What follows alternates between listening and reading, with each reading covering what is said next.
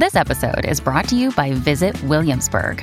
In Williamsburg, Virginia, there's never too much of a good thing. Whether you're a foodie, a golfer, a history buff, a shopaholic, an outdoor enthusiast, or a thrill seeker, you'll find what you came for here and more. So ask yourself, what is it you want? Discover Williamsburg and plan your trip at visitwilliamsburg.com.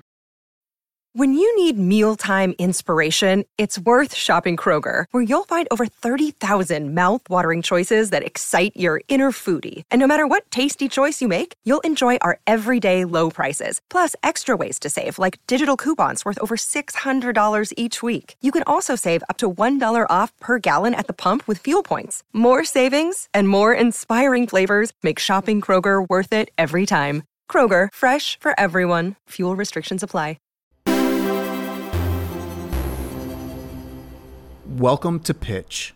For this week's episode, we're going to finish our chat with screenwriter and playwright Ed Horowitz, who also happens to be an ASCAP songwriter and a pretty darn good guitar player. That's right, Ed is also a musician, and he invited me to come sit in with his band just last night. It was a solid group of great people, and we jammed for a few hours. I had a blast, so thanks again, everyone. For today's episode, we're going to pick up where we left off from last week. Leah is pointing out what she thinks all writers have in common. Ed's going to chime in with his thoughts. Let's jump right in. One of the character traits that all writers have in common, and maybe I'm being idealistic here, but you were telling a story about telling your father that you were going to go to school and you were going to be a writer, you were going to be a playwright, you were going to go into scripts, and his answer to you ignored. Because you had this level of personal faith. And I think it's that level of personal faith that buoys you past that midpoint crisis. And I think it's inherent almost, because we're going to move past it and we're going to drive towards what we think is the end of whatever the story is going to be. So it's this commonality between all of us that we have, that despite seeing the blank page and the crisis on the page, we're going to move past it and we're going to fight and we're going to grind. I completely agree. There are two aspects of that. There's a thing called it's neoteny, and I don't know how to spell it. Neotany, I think. The loose definition is Peter Principle, but what it really is, and every artist I know in every arena has this. It's the ability to have a childlike view of the world and be in awe of the world. And as adults, this gets beat out of us by life. So what happens when you try to be a writer when you're an adult? Or there's a famous book called How to Play Piano as an Adult, because they've done studies that adults have a very hard time learning how to play piano for the same reason. When you were young, you just do it. And you think it's fun. So you do not judge it. So you're like, oh, I'm in the middle. I'm stuck. Oh, this is great. I'll keep going. But when you're an adult, you're like, I'm stuck. I don't know what I'm doing. I should really be paying my taxes. I think I have to go do the dishes. I got to pick up my kids at school. Somebody's going to call me. Well, how's my mother doing? I haven't called her today. And we get so caught up in judging what we do. And this goes back to the conversation we had before we started this, which was, how do you write? And one of the things we were talking about was this need to create not just a space where we write, but the space to write, where the world is unable to touch you, so you can remove your judgment and just live in that moment. And when you're stuck is when the real work starts, because you still have to stay in that moment. That's because everyone gets stuck. You get stuck, I get stuck all the time.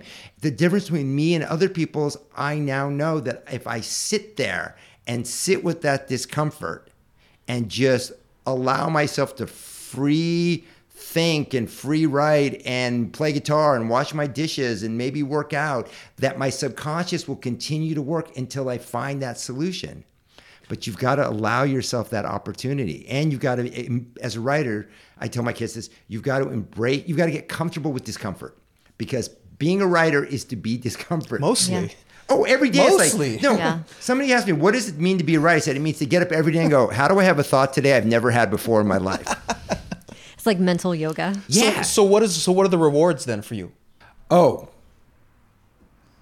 Well, the biggest reward is, no joke, I've never had a job in my life. I've never used an alarm to get up in the morning. I've never had to. I get up every day wanting to jump out of bed and go do it. I mean, I literally, every day I just feel fulfilled. I mean, it's a lifestyle choice, but yeah, so that would be one. Two, for me is being a writer enables me to learn. Like you were saying, you did two, like you, Leah, I'm looking at you. You can't see that on the podcast, so I'm looking at. He's looking at Leah. But you did 2 years of research of the mafia. I mean, same thing. I love to learn. I'm curious as get out. So I will research, and as a writer, I get to call people and go, hey, you do this. Can you just? I'm writing this thing. Can you just tell me about this? I get to talk to people and learn, and I freaking love that. And then for me, the third thing is when it works. And more, I've had this experience more with theater, but I've had it a few times with some short films I did. When it connects with an audience. One of the first short films I ever wrote was for a friend of mine who was the director at AFI, and it was kind of a sci-fi thing, but it had this twist right in the middle. And when it happened, I went to the screening, and when it happened, the entire audience leaned forward, and I was just like, I want to do this. Oh, yeah. Just that moment of like, oh my God. The other one is if you ever have the good fortune to have a big studio movie premiere and you live in California, in LA, it happens in Westwood 9 out of 10 times. It may happen in Hollywood, but my movies premiered in Westwood. Okay. And so I'm going to my first premiere, and I drive into Westwood, and there's a side way into Westwood, and you go over a little hill, and you come into the village. And I drove over this hill, and there are like 1,000 people and lights and press and these giant posters, and all because I had some stupid idea. And that is just somehow mind-blowing and such a thrill. And then the fourth thing is, and this is just the reality, is like you get paid, but that's the least important. I mean, I write, years ago, somebody said, oh, if you won the lottery, what would you do differently? And I was like, drive a faster car, wear nicer shoes.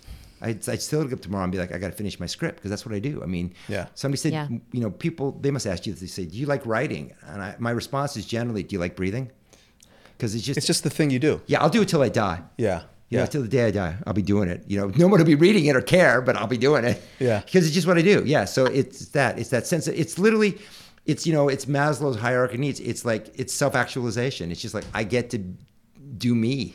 When I'm in a bad mood, like I get kind of pissy, Angel's like, have you written recently? And I go, no, because I'll get sour in my soul if I don't write.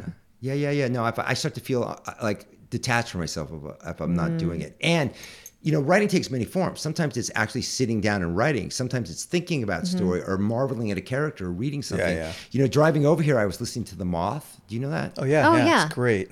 Every time I listen to it, every time I'm just reminded of the importance of storytelling and of the human connection and of like people telling stories and why they're so captivating and interesting and necessary.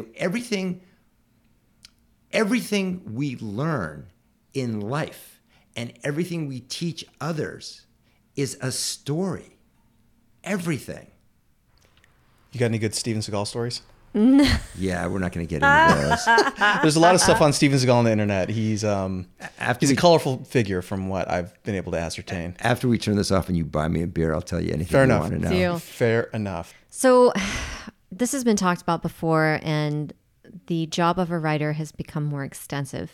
The things that are our onus to do go beyond a script. So we're writing scripts, we're doing pitch decks, we're doing treatments. Do you offer any of those classes? Are they useful things to learn? What's your advice? Do you use any of those tools? And do you use any of them? Wow, that's a lot of questions. Those are all great questions. But lots. Terry Rossio, who wrote Pirates of the Caribbean and a bunch of other stuff, I forget who his partner was. He has a great article, a great essay on treatments, and basically nobody reads them. They're a waste of time. They're a selling tool. They're not. You have to. They tell you just write a treatment, just get the ideas down on the page, but you can't. You have to write it so that people get it, so they buy it, because otherwise it'll turn them against it. So it ends up being this completely set. It's a selling tool. It's got nothing to do with what you're going to put in the script or what you're going to use. It's not an outline. It's a complete and utter waste of time. I'm blanking his name. The guy who wrote Top Gun Jack Epps. He told me once that they were told that Bruckheimer and Simpson, because Simpson was still alive back then, they wanted to meet and they had this idea.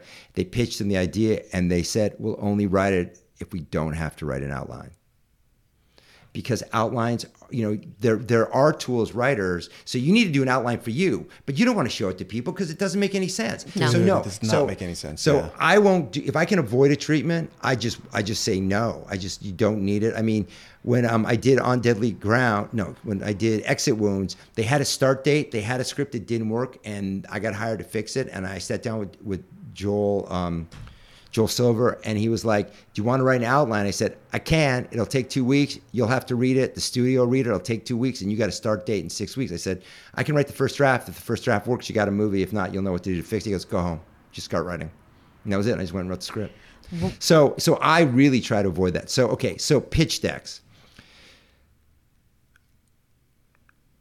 You got to sell the thing. That's your job. I mean, I don't see that as an onus. I mean, it's a burden because we never had to do them.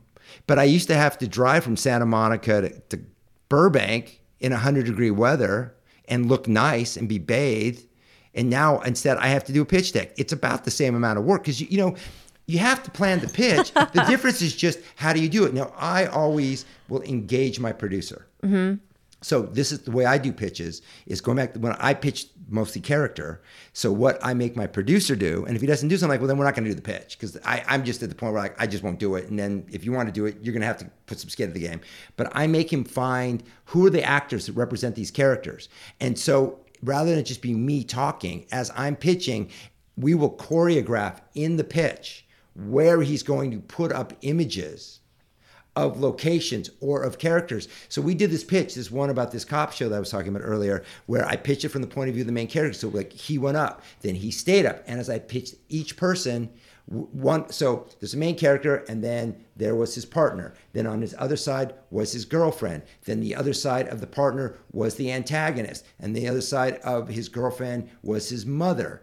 And then there were one or two other people. And so when we got done pitching, you were looking at the cast. That's great. Yeah. Another day is here, and you're ready for it. What to wear? Check. Breakfast, lunch, and dinner? Check.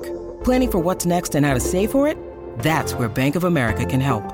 For your financial to-dos, Bank of America has experts ready to help get you closer to your goals. Get started at one of our local financial centers or 24/7 in our mobile banking app. Find a location near you at bankofamerica.com/talktous. What would you like the power to do? Mobile banking requires downloading the app and is only available for select devices. Message and data rates may apply. Bank of America N.A., member FDIC. Yeah, and that's on him. It was him because he was a male producer in this case. I find that visually it keeps people paying attention, right? Mm. So, and then what was the first part of it? There was three things. There was pitch decks, just more work. The treatment, and we did the outline. We did three. Okay, but I do think that producers are asking more and more of writers, and they're doing it in the form of rewrites and little tweaks, and this can go on and on and on. And it's that thing of the producers say, well, we need to do this to sell it, and your goal is to sell it, and you want to do it, and you want to be a good trooper, and they're not paying you for it. Yeah. And it's that really loose gray area because, everybody does stuff for free. We all do. Like actors, if you want to go audition, you got to put a lot of work in before you show up. You're not getting paid for that because you're trying to prove you can have the job. So I haven't had, because my career has a lot of times been speccing and selling it, or selling it in the room and then writing it. I've not been asked to do a lot of these, I don't do a lot of, I'm going to write the script on spec and then I'm going to go through 1,000 tweaks. The one horror movie was that, but I agree with it. In that case, every time he said it's not working, I was like, man, he's right. I got to do it. And so I was compelled to do it. So I haven't personally felt that. And I feel like, as a writer, I want to write the best script I can. And so if the producers start to feel like they're going sideways, then I'll stop. There's a reason they use oxen to hoe fields and not horses, because when oxen get tired, they stop. Horses want to please and they'll work themselves to death. And you can do it. You can work yourself to death. And I've sort of more of an ox than a horse at this point. And it probably cost me work, but it's probably also saved my sanity. Yeah. And your heart. And my heart, yeah. Yeah. Yeah, for sure. So earlier, just real quick, you said that storytelling is super important. This is something you talk to your students about. You're like, the world needs storytelling. That what we're doing is, you like have this like as part of your curriculum, right? Or is it just always come up because it is the core of what we're doing? And the thing is that they're there because they want to write something. So it's sort of not talked about a lot because it's already a given. It's inherent in them being there. Yeah, they're there because they want to tell a story. I mean, beginning of the class, I always, just the first general class where I'm kind of rambling in a bazillion different directions, I just talk about how important story is. But I really believe in it. But, it's like, I'm finishing a book on screenwriting, and I talk about this. Like, it's a book for everybody because, everybody tells stories. And people say, well, I don't really tell stories. I'm like, ever been stopped for a speeding ticket?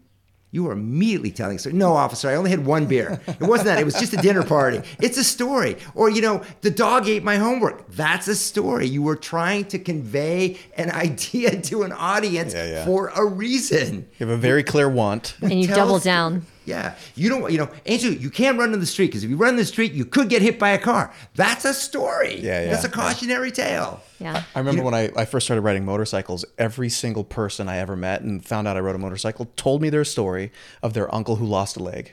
Yeah. Every single one. And I was like, I don't want to hear these stories anymore about people losing legs. Do you still ride? No. But he will again. I had many accidents and walked away unscathed. Yeah. So I rode all through high school, all through college. And when I first came to LA, I rode for about 6 months and realized I'm going to die in LA if I keep riding because I'm impatient. And I'm going to do something stupid. So I stopped riding. Smart man. Yeah. And, when I'm in another country on vacation, I'll go rent a scooter, rent a motorcycle or something. Yeah. But this is a while ago, about 10 years ago, I decided I'm buying another bike. It's time. And there was this awesome Harley for sale out in Riverside. So I called the guy and he's like, you're the first guy. I'm like, okay, I'm coming from Santa Monica. It's going to take me I got to run an errand. It'll take me 2 hours. If I give you $1,000, will you hold it for me so I can figure out how to get it? He goes, totally. So I jump in my car. I'm driving to the bank and my sister calls. I go, how's it going? And she goes, oh, do you remember so-and-so? My husband's best friend was on his bike at a stoplight. A guy got T-boned in a car in the intersection, spun out and killed him. And I'm like, oh, that's terrible. And I'm like, yeah. She's like, so just be careful. I'm like, okay. So Unprompted, she called you and told you the story? No, we have a conversation. She told me the story, right? But she knew about you going to get the motorcycle. No, in the conversation, I said, oh, I was going to go buy a motorcycle. She's like, oh, I don't know. I'm like, no. I'm still buying the motorcycle. So then my errand was I had to take my guitar into the luthier to fix it. And the guy's got a cast on. I'm like, what happened to you? And he's I laid down my motorcycle. I'm not going to play the guitar for 3 months. No. And I literally picked up my phone. I'm like, hey, yo, man, I'm not coming to buy that motorcycle. Because the universe was telling me a story. Yeah. And the ending was, and you will die. Yes. Yeah. Right? But that's the thing. You have, so you have to listen to stories. You got to listen to them. So I did this Aspen Summer Words. I don't know if either of you are familiar with it. I know I've talked to you about it a little bit. It's called Aspen Summer Words. Aspen Summer Words. Cool. It's a writer's workshop for short stories, poems, short story writers, poets, and novelists. Every summer they do it in Aspen, and you can choose or you can submit your material and they place you. So I did the advanced fiction workshop with Benjamin Percy, who is one of my favorite modern writers. And he said one of the rules that he has as a writer is minimum. He will sit down and write 2 hours a day because it takes so long to get back into the world that you're writing that he has to dedicate at least that amount of time. So other than not setting an alarm clock, what are some rules that you have for writing? Well, I don't know if we talked this before. I think before we started, we were talking about this. Okay, so I want to say this first. I write, unless I'm forced to teach in the morning, I write Monday through Saturday at least 8:30 to 12:30 to 2. So I write a minimum of 4 to 6 hours a day. And I write in my office. I have, so what I tell people is have rituals. Find a space where you can be free to write and create the rituals to get your game your head into the game, excuse me. It's like I use, baseball players, they tap their shoes before they go in the batting cage, ballers, bounce the ball on the free throw line before they shoot. You gotta, I got this from Stephen King. He talks a little bit about it on writing. Yes. You need to do the things that tell your brain it's time to go into creative mode. And I do that every morning. For me, it is morning coffee. That's the smell of espresso every morning tells my brain, time to get creative. When I have coffee in the afternoon and the evening, it's not the same experience. But in the morning, it makes my brain go, time to write. And I go into my office, and I have an office, and my desk faces the wall, not the window. And people say, oh, why don't you look out the window? It's so pretty. I'm like, because I don't want to be distracted. The wall's never moving. It catches my eye and distracts my brain. I don't want to be distracted. That's a Mark Twain thing. Oh, is that true? Yeah. Yeah. And the deal I make with myself is, no, I live alone. I have an office in my house that I stay in my office. I get out to use the bathroom and to make more coffee. If I have to watch something, I'll watch it in my living room on TV, but I'm in my office working. I'm not having fun. I'm not meeting people. I'm working. Now, I play guitar, and what I found is when I get stuck, I pick up a guitar because it gives my hands something to do. So my conscious brain, or the other side of my brain, is focused on something else. Like Aaron Sorkin used to drive around and listen to 80s music, is what he said. And Joan Didion used to drive a loop from the 101 to the 10 to the 405 and go in circles when she was stuck, in the 70s. And it's like, but you have to find a thing that allows your conscious brain to be busy so your subconscious is free. So this is what I'll do. Like, I don't have fun. It's my job is to be there and write. I don't set a set number of days for me. I set out to write, and in my head, I'll be like, oh, I want to get X amount done. But every day, I try to get at least 10 good pages. And then at the end of the day, I start by rewriting those 10 pages. Like, I'll finish them at night or at the end of the day, and then the next morning, the first hour will be rewriting those pages, and then the rest will be writing the next 10 pages. And 10 pages is a lot. 10 pages takes me, that's an 8-hour day. Yeah. And when I'm really in the groove, meaning that my outline has been completed and I'm just writing the script, I will write 8 to 6, 8 to 8, easy. I'll write 12 hours a day because it completely sustains me. I mean, there are days where I'm writing, I forgot to eat. And then there are days where I'm writing and I'm like, what's that smell? I'm like, oh, that's me because I haven't showered in about 3 days. Or I'll walk by a window and go, whoa, that's me because I haven't looked at myself in the mirror for 3 days. Because even when I'm in the mirror, I'm so wrapped in my head. I mean, I really live in my head. I used to do these short plays once a month for this theater festival, and we used to write in a little restaurant. And one day the producer says, do you know you're talking to yourself? I'm like, what do you mean? He's like, you were talking out your entire, evidently I talk and mumble my dialogue when my characters are talking. I never knew this. And, that's just part of the thing. But so that's my rule. My rule is so what I tell young writers, because I'm a professional, I do it, I make my living this way so I don't have the encumbrance of a day job, is if you have a day job, try to write at least 3 days a week. And at least for 1 to 2 hours at a time. And the reason for this is if you write 1 day a week and you have a bad day, you've had a bad week. If you write 5 days a week and you have 2 bad days, you still had a pretty good week. And so that's what I tell them. And the other thing I tell my students is you got to think about writing like baseball. The greatest hitters in baseball bat about 320. What that means is 70% of the time, they are not hitting the ball.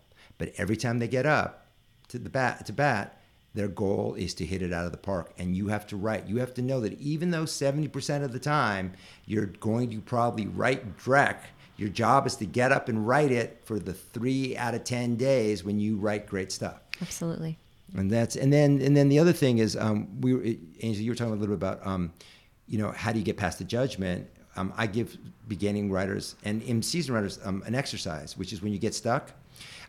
Somebody told it to me. I found it really helped me, so I don't really need it anymore. But when I used to get stuck, I feel blocked. It's because I don't have the solution. And rather than leaning into the discomfort of not knowing and allowing that to exist, I start thinking about how I'm going to fail. Like, it used to be my grandmother's voice, literally, in my head, yelling at me. You should have been a doctor. What's wrong with you? Blah, blah, blah. So what I do is I tell people, set a timer for a minute. And just write whatever you're thinking in your head about whatever. Right? If you're writing about if you're thinking about your script, write about your script. If you're thinking about your grandmother yelling at you, your mom or your dad, write that. And when you're done, delete it. Don't read it. And you do this every day. This is a great way to start because what it does is it teaches you to not judge your work till after you're done. Then you delete it before you can judge it. So it also teaches you how to write while postponing judgment, which is what you need to do to get past the block.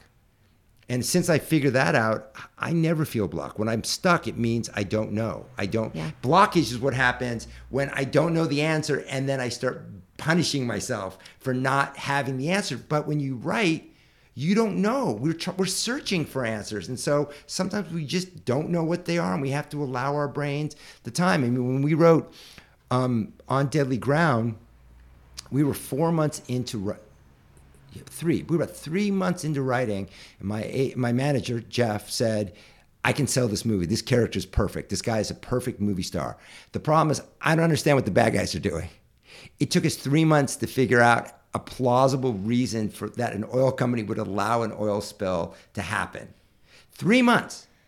And my writing partner, thank God I had a writing partner at that time, because he would come over, or I would go to his house, and we would sit there, and I could look at him, and he was a Rhodes Scholar. He had me, which is, I'm a Berkeley grad. It's not the same. And I could go, wow, this Rhodes Scholar can't figure out this problem. I'm not so dumb. But that's the thing. You have to allow yourself to struggle and be okay and not let it daunt you. Yeah.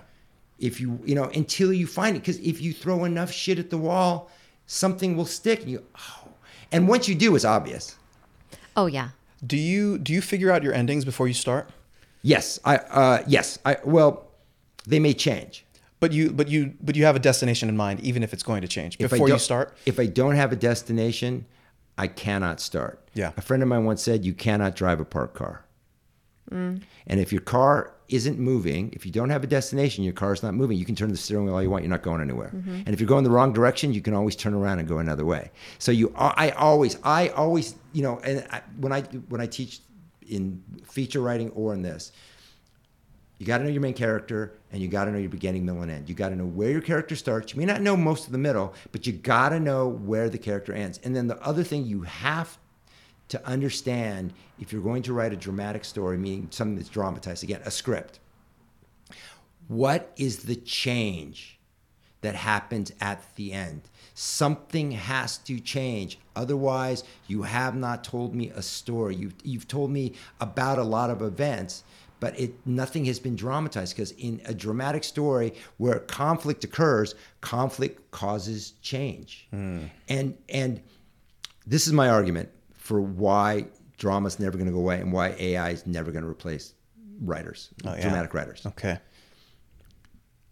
The human condition is change. We are all changing, literally with every breath.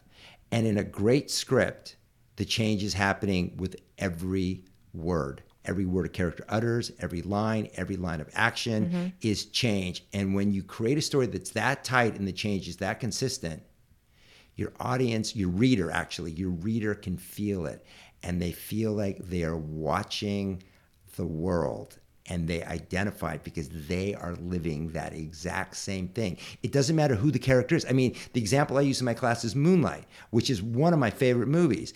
Okay, that's about a young, poor, gay, black kid in Miami, Florida. I am an old, white, straight dude I was raised in Northern California in a very upper middle class family. What do I have in common with that kid? Nothing, except that kid is struggling to find love, which is the human condition, and we all do. So I totally am with that kid every step of the way. Yes. And that's it. And that's a great script, is a document of change over time. Yes. And that's, if you can find that in every moment in your script, it will be a page turner, and that's what will sell. Okay, so I only have 2 more questions. Okay. And this one, it's kind of generic, but I think that you can give a pretty good answer to it. What's something that you wish you would have known at the beginning that you know now? Wow. A bunch of things. Yeah. A bunch of things. I think you said it earlier, networking is unbelievably important. I did not really understand that. I just thought, I will write, and I will be a good writer, and I'll be respected by my peers, and I will write good stuff and sell it. And I don't think the business works that way anymore. About 15 years ago, Chris McQuarrie actually wrote an article saying I could not sell a spec script if I wrote it today. And it's true. The business has changed. It's not about the story anymore. It's about the auspices, the characters, the IP, the concepts. It's not the writing. So this has become a business of who knows you. And so networking is unbelievably important. And that's what I tell my kids. I did not know that. The other thing that I wish I had known when I started was that it will be okay. Because I came to writing with a lot of fear and anxiety and judgment. I think a lot of people do. And we've talked about this in different ways throughout the day, that it's people who can get over their fear, get past the judgment, who have the drive to do it no matter how many times they get knocked down.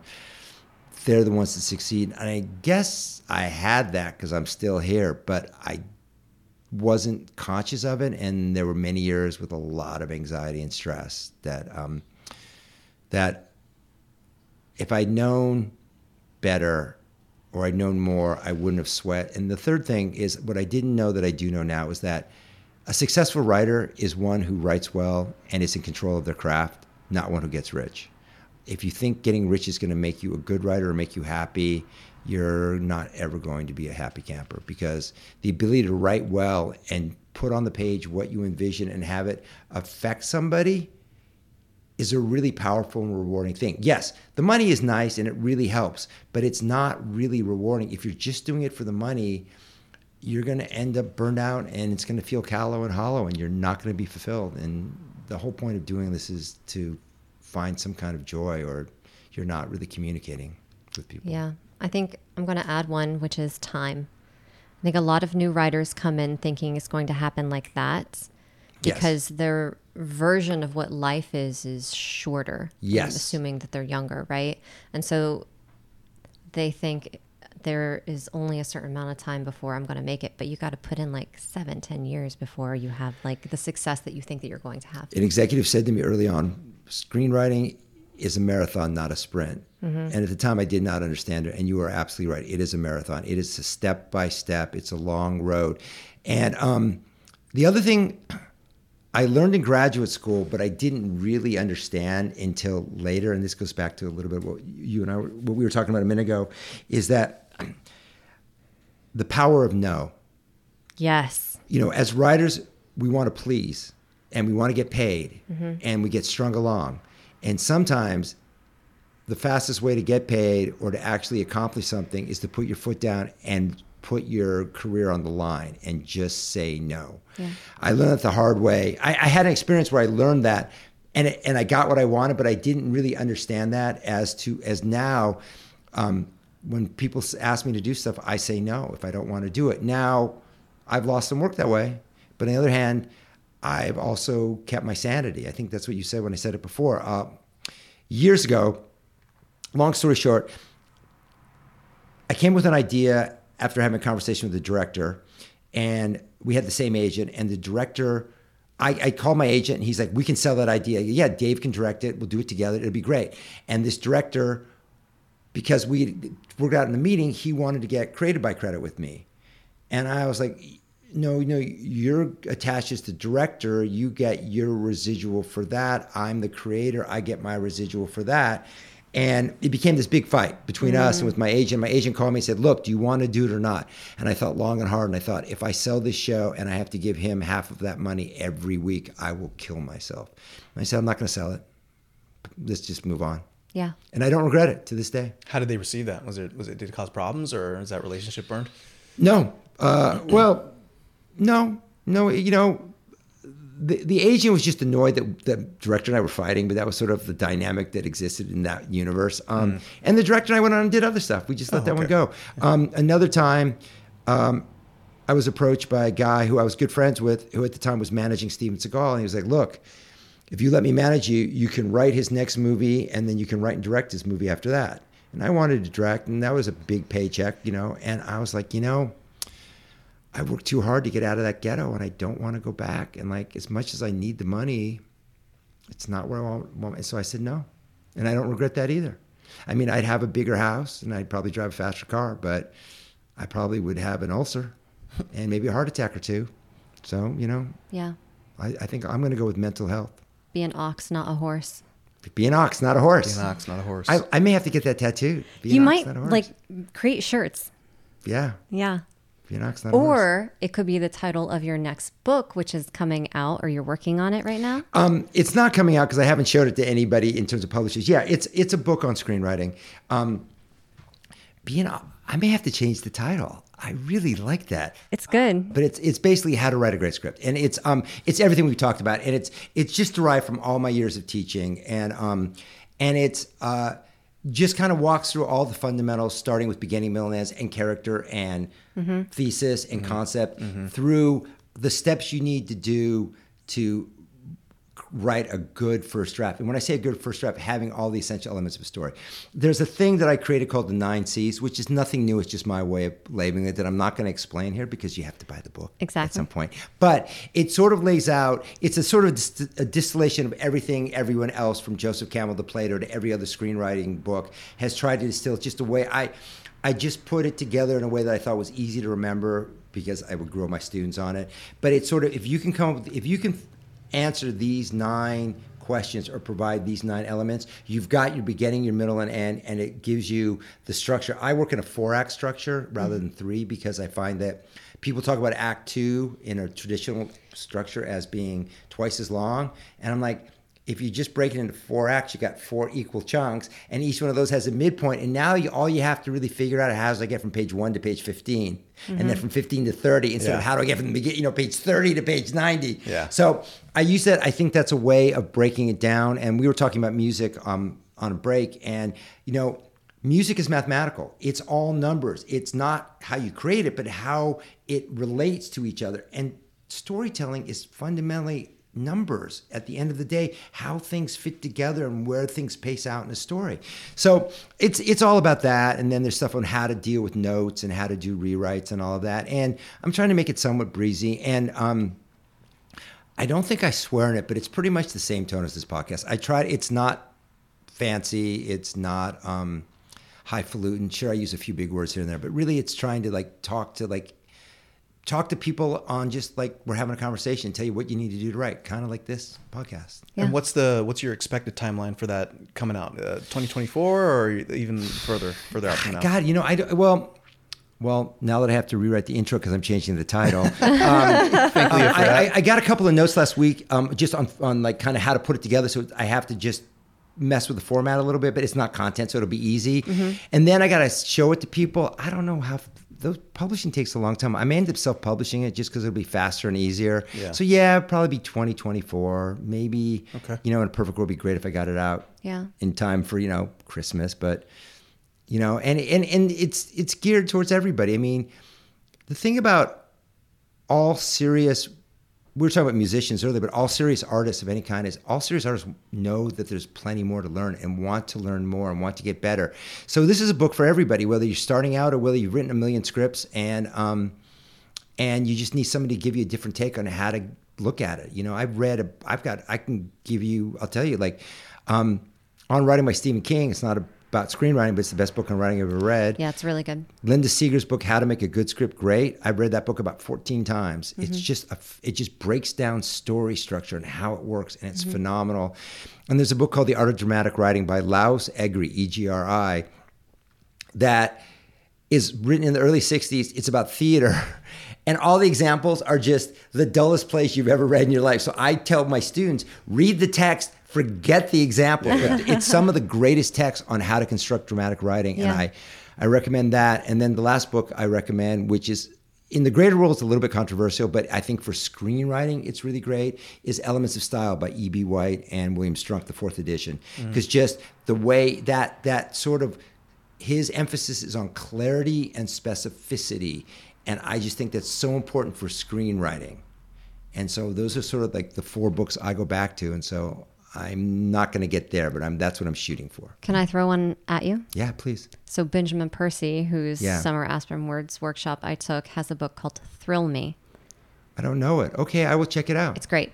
There's one more book I read, and I'm not going to get the name right. I can't remember what it's called, but it's a fascinating book. It talks about how the human brain works and how it relates to story, and how the human brain biologically through evolution is designed to find structure and patterns in things, and how you can use that in storytelling to create narrative structure and then upend it and change it. And one of the things it talks about is that people need 3 specific pieces of information to envision something.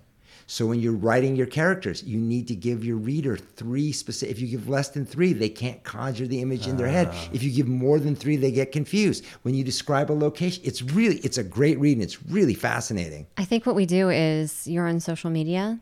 Barely. We need to tweet out the title of that book. Yeah, we can tweet it. We can figure it out and tweet it. We can figure it out. And I think what we need to do is I'll go home and text it to you, and you can tweet it out. Deal. Fair enough. Okay, done. That's a deal. Those are all of my questions. Cool. Well, this has been fantastic. Did you have anything else you wanted to cover that we didn't ask about, or that you were expected to go deep into? We'll do another podcast with you. You know how versed in our podcast you are, so what are we missing? What he means by that is I have only listened to a few. No, I didn't come with any expectations. As I said to you before we started, I really think what you guys are doing is really interesting and great, and I was just happy to, be along for the ride. So thanks for having me. And it was really pleasurable and really fun and interesting, and some great questions. I guess the only thing I would if I had anything left to say is, somebody once said to me when I was trying to decide what to do with my life, they said, I will tell you what Ray Bradbury said to me. Ray Bradbury, the great fiction writer of science fiction. Everyone flies through the sky talking about writing until they fall to the ground, and writers write. And that's really it. Writers write. You want to be a writer, books are great, these podcasts are great, but all you have to do is put your butt in a chair and do it. And if you don't, you have no one to blame but you. Unless you're Dalton Trumbo, in which case you're going to sit in a bathtub. This is true too. Or you're someone else we know who sits in the backseat of her car. Names will not be mentioned, but what a fantastic chat, man. This has been a real pleasure. Thanks, Ed. Thanks. You've answered so many of my personal questions, and you've not just questions I didn't know, but like you've verified things that I've been looking for verification on. Well, Angel, if you have any more questions, just write them on a $20 bill and send them to me. I'll be happy to answer them. I will FedEx those over weekly. Done deal, brother. Well, thanks again, Ed. This has been great. And I guess for myself, cheers from Hollywood. Cheers from Hollywood. I'd like to say a huge thanks to Ed Horowitz again. And thank you for listening. If you're on the fence about subscribing, know that a portion of all subscription fees go toward the nonprofit Young Storytellers, raising voices one story at a time.